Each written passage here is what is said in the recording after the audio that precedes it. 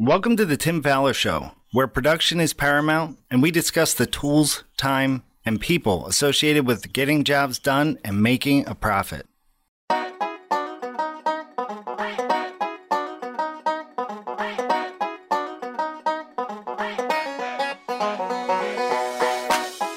On today's episode of the Tim Fowler Show, we will be talking about sales change orders with the help of special guests Will Giese and Ryan Stiffney of Bellwether LLC in Philadelphia, Pennsylvania. Alongside Tim Fowler, I'm your co-host Steve Wheeler. Here is the Tim Fowler Show. Hey everyone, Tim Fowler here, and welcome to the show. We've been having such great fun doing these podcasts, and there's a lot of topics that come up that are just sort of ground roots topics, and this is one of those for today. So for a lot of years, I've been doing seminars and involved with companies in their offices, and there's been a great divide between the sales and the production teams. So I know there's some normalcy to this, different ways of thinking, different goals, all kinds of different things that pop in there, but I'm starting to see a shift in the industry where sales and production are not only talking more to each other, but they seem to be working more as a team. And I think this is an incredibly positive thing. So the idea for this podcast came about when I was at a roundtable meeting and we had a bunch of production managers in the room. And there seemed to be a common theme of how sales either underestimated the initial ballpark figure for a client, and then when it came time for production to actually put it into practice, either the client had left because the price just kept going up and up, or they were already sort of disgruntled with the company, and the company was kind of already the bad guy. And of course, that makes it hard once you get into a client's home and start tearing things up, then that exacerbates it. So I remember sitting there, I'm supposed to be the facilitator, and I jumped up, threw my hands up in the air and said, we ought to have a sales change order. There ought to be a change order for everything that happens in sales that goes above and beyond what happens in terms of that initial scope of work. And so then a little while after that meeting, maybe 2 or 3 months, I'm at Bellwether and I'm talking to Will. We're riding to supper our first night. And he starts telling me how they've been documenting scope creep and the pricing that's associated with it. And I nearly jumped out the window of the truck. I got so excited. I literally said to Will, I got to have you on the podcast because it's such an incredibly good idea and such an incredibly important thing. But I hadn't really met someone who was literally doing it. Now, I'm sure other people are doing it, but they're doing it and it's working out really well. So we've got both Will and his production manager, Ryan, on today to discuss how this works in the sales process. But also we want to talk about what's the impact downstream. What impact does this have on the production team? And does it make it easier? Is it harder? Does it help? Does it hurt? I think it's going to help. Hopefully they say it helps, but it helps. But we want to get some specifics on that. Tim, I think one of the first things I ever heard you talk about was, it was the Lee Carpenter system, but it was also that void between sales and production. So in your experience before this, was this really just a challenge for most people? It's always a challenge, and partly because they don't understand each other very well. Sales has a very different personality than production typically.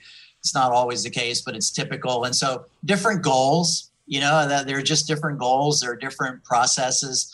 And so getting people to talk to each other, whether it's in the sales process or after the sales process, is really, really critical.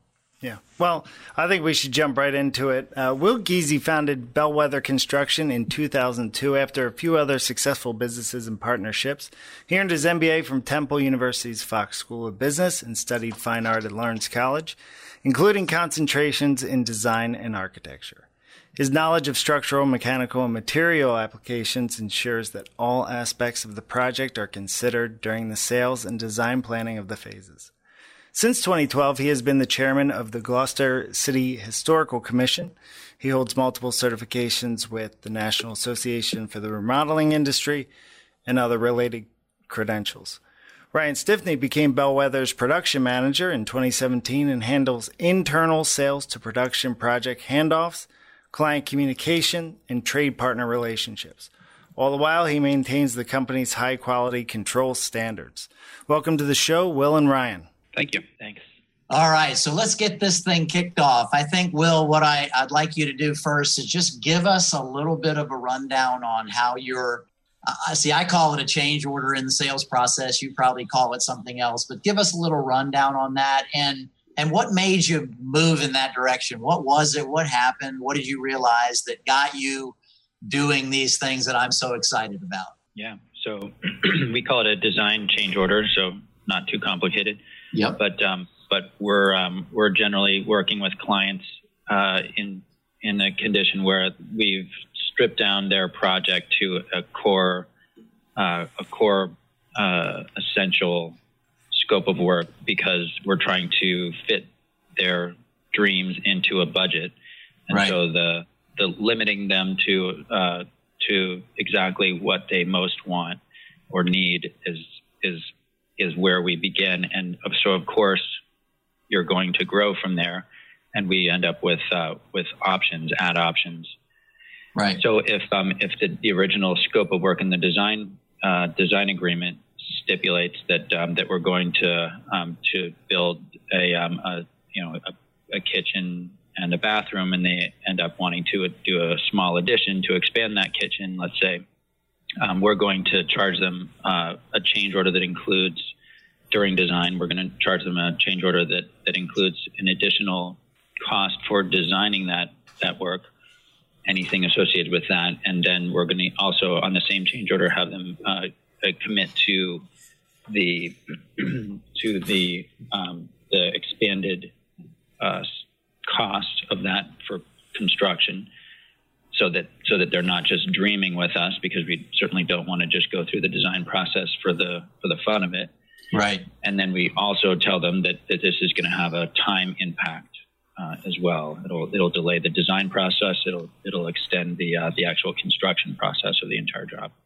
So just really quickly to kind of verify a couple of things, all on the job change orders need to have a description of the work. They need to have like an extension, a time extension of X number of days, making the completion date this or that, and they need to have pricing changes. Do your sales change orders have all those components as well? Exactly. So we have to make sure that sales actually signs, or design actually signs off on this additional scope of work. We have to make sure that production signs off on the range that this is likely to cost. So the design increase will be a fixed price, and we will also stipulate how many hours we're going to spend on this. And if the client wants to go down like a big wormhole, then we have a limit set on the design hours. Okay. And then we're assuming, we have a couple of bullets there. So we're going to design, a 5-foot extension on the back of the house with these considerations. We might only have like 6 different items that were, on the list for this additional design change. That'll help us limit the scope of work that we're discussing during design, and then most importantly, we get production involved at that point before they sign this, so that production can say, yes, I agree that the addition should cost no more than $50,000 or $60,000. So that's our range, and then design also says that they're happy to commit to the scope of work for the design portion for the price that's listed. So let's bring Ryan into this, because you brought production up, and I just was curious, like, Ryan, what are you looking for? And how does this happen? Are you running around crazy and Will goes, hey, I need you to look at this thing, and so you breeze in and you look at it and you go, yeah, it looks good to me? What's your process in this? Because typically, production isn't involved in these sales kinds of things, and I think it's a great topic. So what is it that you bring to that when you're looking at that $50,000 number that Will's adding to a sales process? Mm-hmm. Well, ideally, we're not just breezing in and taking a quick look at it, although that does happen sometimes. we're starting to develop better systems now for tracking this whole sales and design phase. So part of that is making sure that I get an eye on all design agreements. We haven't had a lot of design change orders at this point. But yeah, I think that, I would love to have the time to sit and look at the design agreement, maybe even run it through some of our project managers as well. Okay. So yeah, I think we are talking about ranges here, and we're talking about fairly undefined, finishes. And so it is sort of like you look at it and look at the big picture, and it's a little bit of a gut check at certain points as well. Okay. But there's the questions of, the cost, but just also the feasibility of it and how that fits into the schedule, whether we really want to take on that extra work as part of it as well. Sounds good. So Will, why did you move this way? What were some of the things that were happening that I'm sure people can relate to that are going to be listening to this, that you woke up one day and went, wow, we got to do something about this? Yeah, for sure. And I will just because it's on my mind, I wanted to make sure that one of the hard lessons I've learned is to slow the process down, because the clients are very excited and they want everything immediately. And because we're all pleasers, we're worth anything, we try to please the clients. But that's why we have systems, and that's why we have change orders that define what's included, and why we have agreements that are define what's included in the scope of work, so that we can really set expectations for the client, and so that we can look towards something that's clean as it can be, so that when we go outside of that, we can look to this paperwork to say, hey, you understand, this is what's included, and what you're asking for is not included. We're going to need some time to come up with this scope of work. And so the pain that I've, seen so many times in my business is that we often jump at trying to solve the problem or the request that the client has, and we don't take the time to really develop a real carefully thought out and vetted answer to their questions, something that we can really live with, and also something that ties them into not just a bunch of free research for us, but actually a real defined scope of design work, because they often will ask questions that require quite a bit of legwork to answer properly, and we want to make sure that we're getting paid for that. Yeah. So is this like a process that you lay out for them during your very first meeting? You talk about how you're going to handle this process, and then because they're going to add things, right. And so is this something? This is part of your sales process, I assume. Yes. So we have in our design agreement, we have a list of work that's included and a work that's add option, meaning it's not included in the design range. It's not included in the design budget, or in the budget for the ultimate production end of things.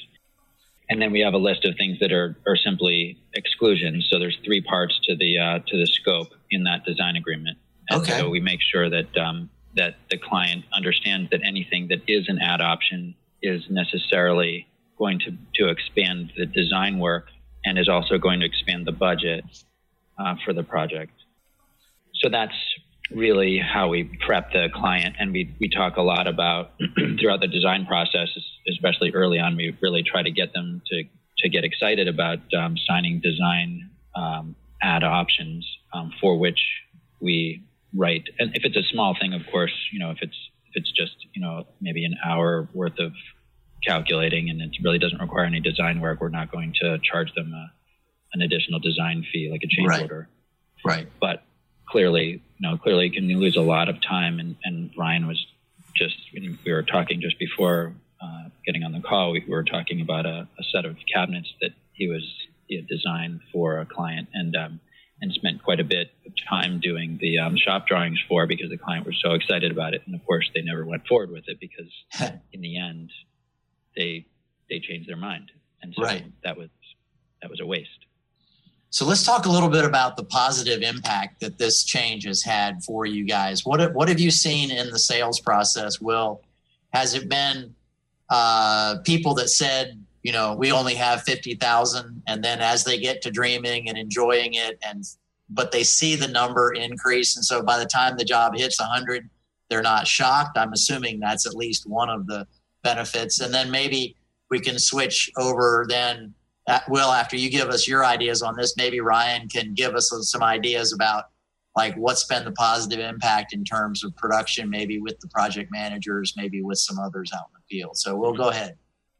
So I'd say that we really have from the client's standpoint in terms of expectations, we really strive at every single level to make sure that the client knows what's coming up, especially if there's anything that's a cost issue, which there's constant cost issues. Right. And that's really how we protect our margin, is to make sure that anything that we can charge for during the design process that's outside of the original scope that we do. And same thing goes for all the change orders and setting those up expectations during production as well. But the client, really bringing the client back to the scope of work that was stipulated in the design agreement, and making sure that they understand that we were able to get the budget that they requested by cutting down the scope of work and saying, what is your principal scope? And in Philadelphia, we don't have a lot of $3 and $5 million homes, so we really have to work within what's sensible to put into a $400,000 to $600,000 house. Well, it may not be the $500,000 renovation that the client originally approached us with. It may be something a little more, conservative. Right. So that's making sure that the client constantly is aware that we were really going back to this core amount of work, and that they appreciate that effort that we put into making this work for them with their budget. And saying that, okay, now if you're feeling more comfortable with this whole process of design, and of course they're at their most excited point for the entire project when they're doing the design work and they see the perspective views and all this digital, beautiful fantasy.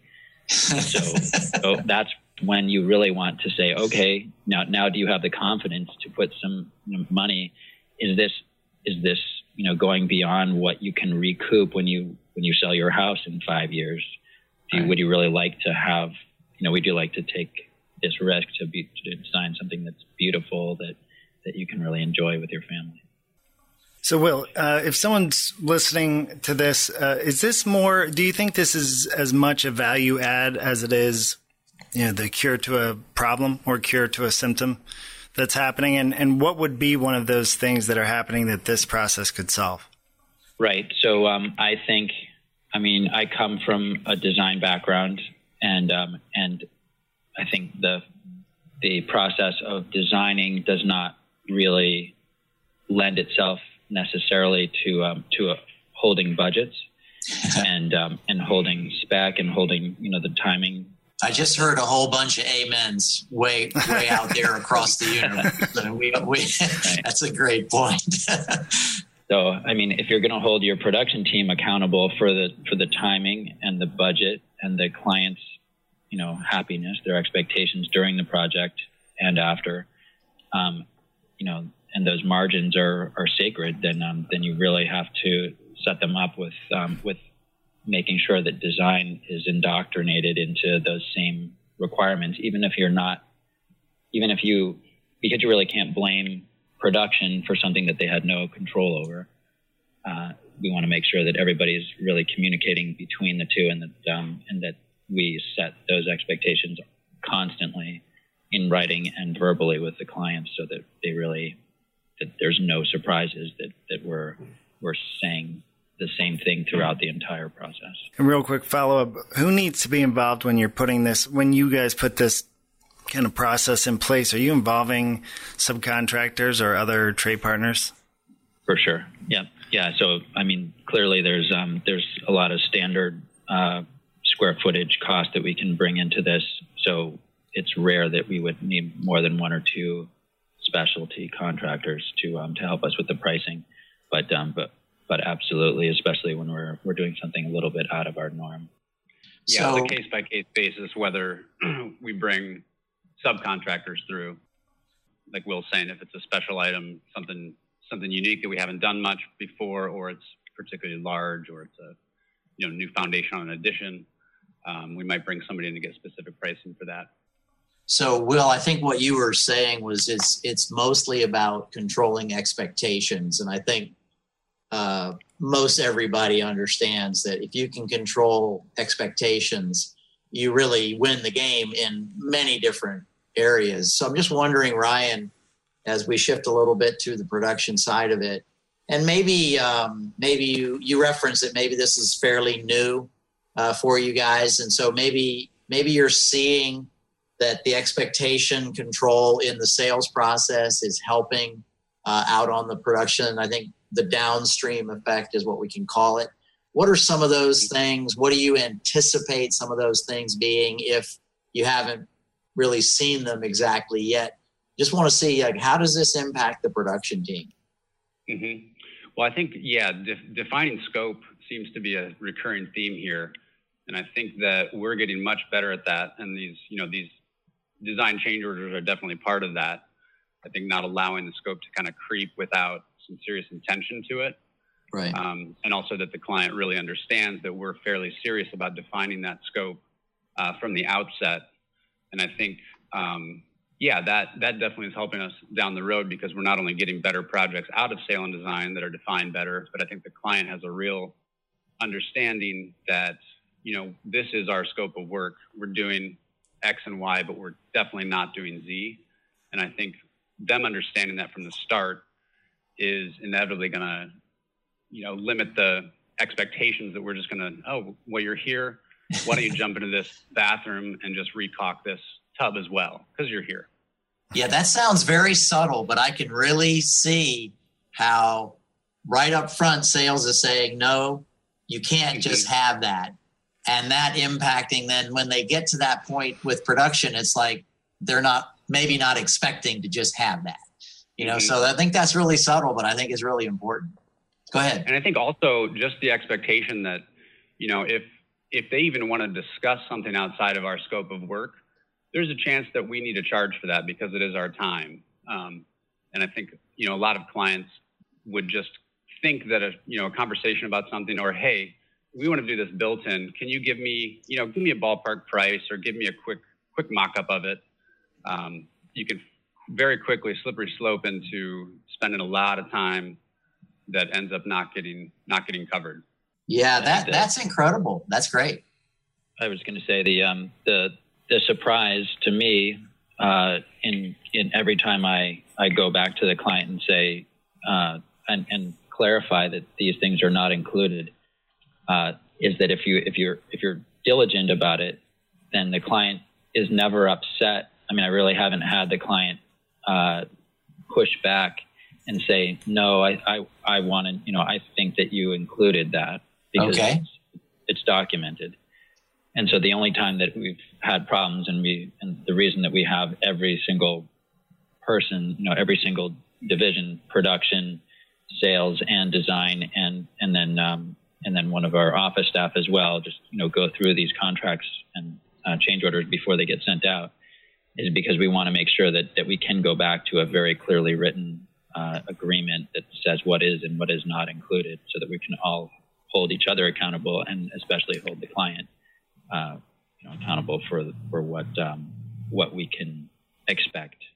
So just for fun, Will, if you can think about it, what's maybe the largest scope creep in terms of dollars? And I know dollars are different all over the country, but it might help us get a grasp that you've had, that this process actually helped you land the job. Because I can hear a lot of contractors going like, hey, if I did that, I'd never get the sale, And so I'm kind of interested, like, what's the biggest creep that you've had, and you still got the job?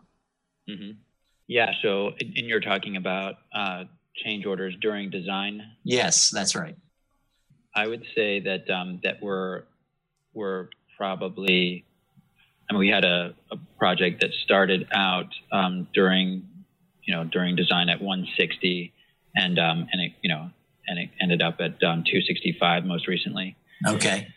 So, and I think what I was seeing happen prior to, say, a year and a half, 2 years ago, before we really started to realize that design change orders were a possibility, is that we would simply design this core project that would fit their budget, and then the change orders would happen entirely during production, and that's much bigger mess, of course, yes, than getting them resolved during design. And so we wouldn't even bring up these ad options. We just wanted to get it, we just wanted to throw it as fast as we could into production and let them hash it out.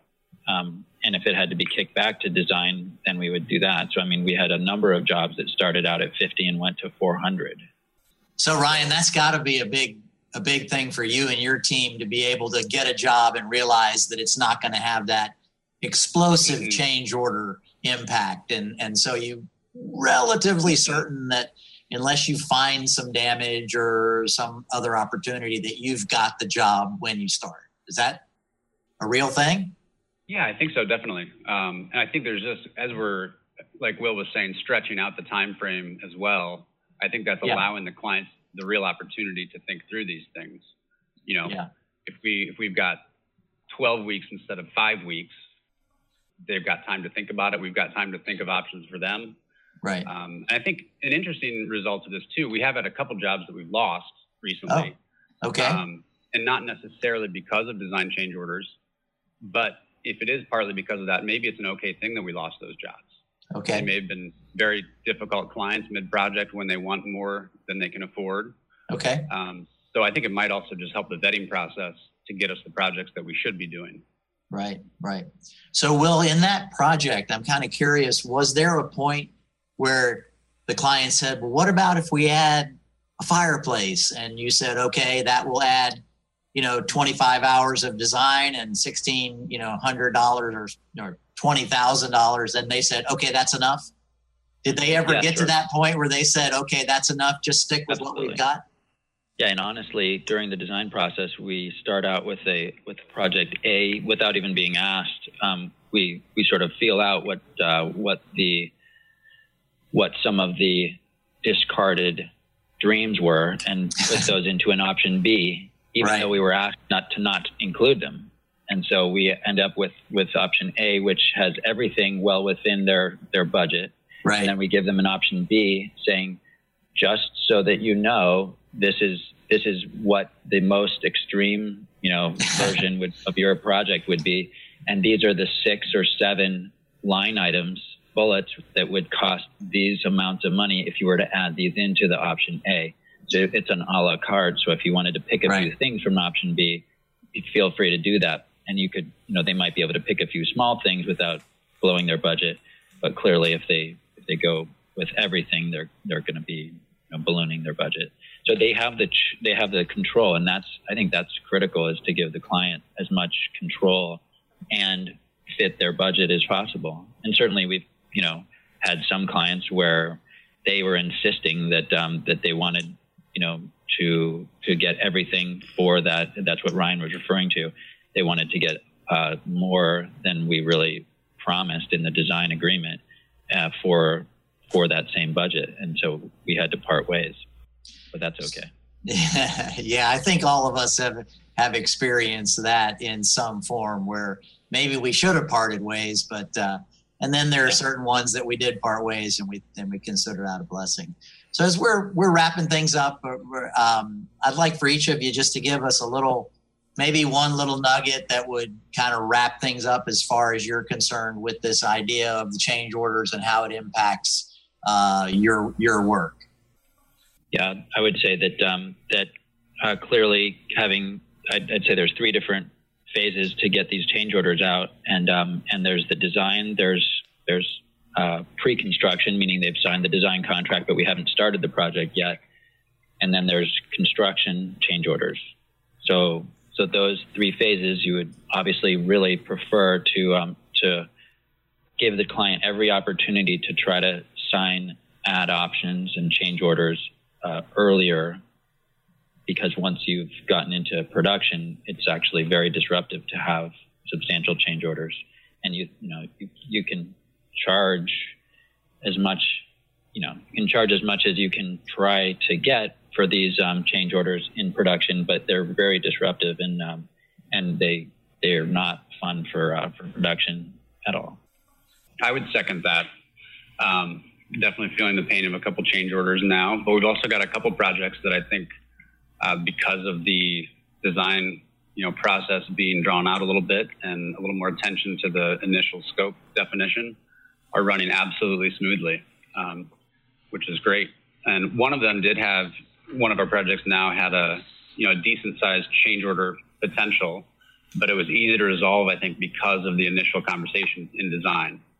It wasn't ever clarified whether that was going to be in the contract or not, but I think those first conversations, 6-8 weeks before, informed the client well enough to make an easy decision on it. So very good. Thank you so much. Awesome. Well, Will and Ryan, we want to thank you once again for joining us on the Tim Fowler Show. We wish you continued success and look forward to having you back on the show in the future.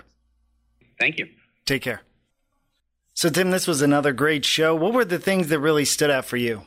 Well, the first thing I want to say is I kind of made the joke of hearing millions of amens out there in the universe. That's the truth. I think there were 4 or 5 things that Will said and Ryan said that production people will just grab onto and really appreciate the fact that some people are doing this. So I think there's just so many great things in this process. The question that you asked about the value added, I just got a lot out of that. I think one of the things that Ryan said about the client realizing they were serious about the detail of the scope is huge, because they're always looking for that little bit of extra when you get into production. So that was a big, big part of it. And then even that point of, every conversation costs money. I think that point was amazing, that the clients understand that just having the conversation about changing something is going to be part of that sales change. Well, the same thing is going to be true out there in the field. So I thought those 2 points were just big points in terms of production for me. Yeah, that really speaks to the level of their company. They have a very evolved way of thinking. And as much as you can get rid of the I thought it was included type of things during production, then. So the other thing, Steve, that I really liked was basically the design change order has all the same components of a production change order with the time frames and things like that. But Will made a specific point of saying the stipulated hours for design would be included in this change order. In other words, we're going to do this design and we're going to spend 16 hours on it. Yeah. Anything above that's extra. Anything below that you get back, but there's a stipulated amount of hours, as opposed to we're just going to do this and leave it open-ended one more time. Yeah. Setting expectations and communicating. Always good. Well, once again, we want to thank Will and Ryan for joining us. We want to thank you for listening to another episode of The Tim Fowler Show. And remember, we're helping the bottom line through production training. This has been another episode of The Tim Fowler Show. Want to hire Tim and fast-track your growth? Visit remodelersadvantage.com/consulting to learn more. And if you'd like more information about Roundtables, our world-class peer advisory program, please send me an email at steve@remodelersadvantage.com. And of course, don't forget to subscribe to the show and comment on iTunes. Thanks for listening. We'll see you next week.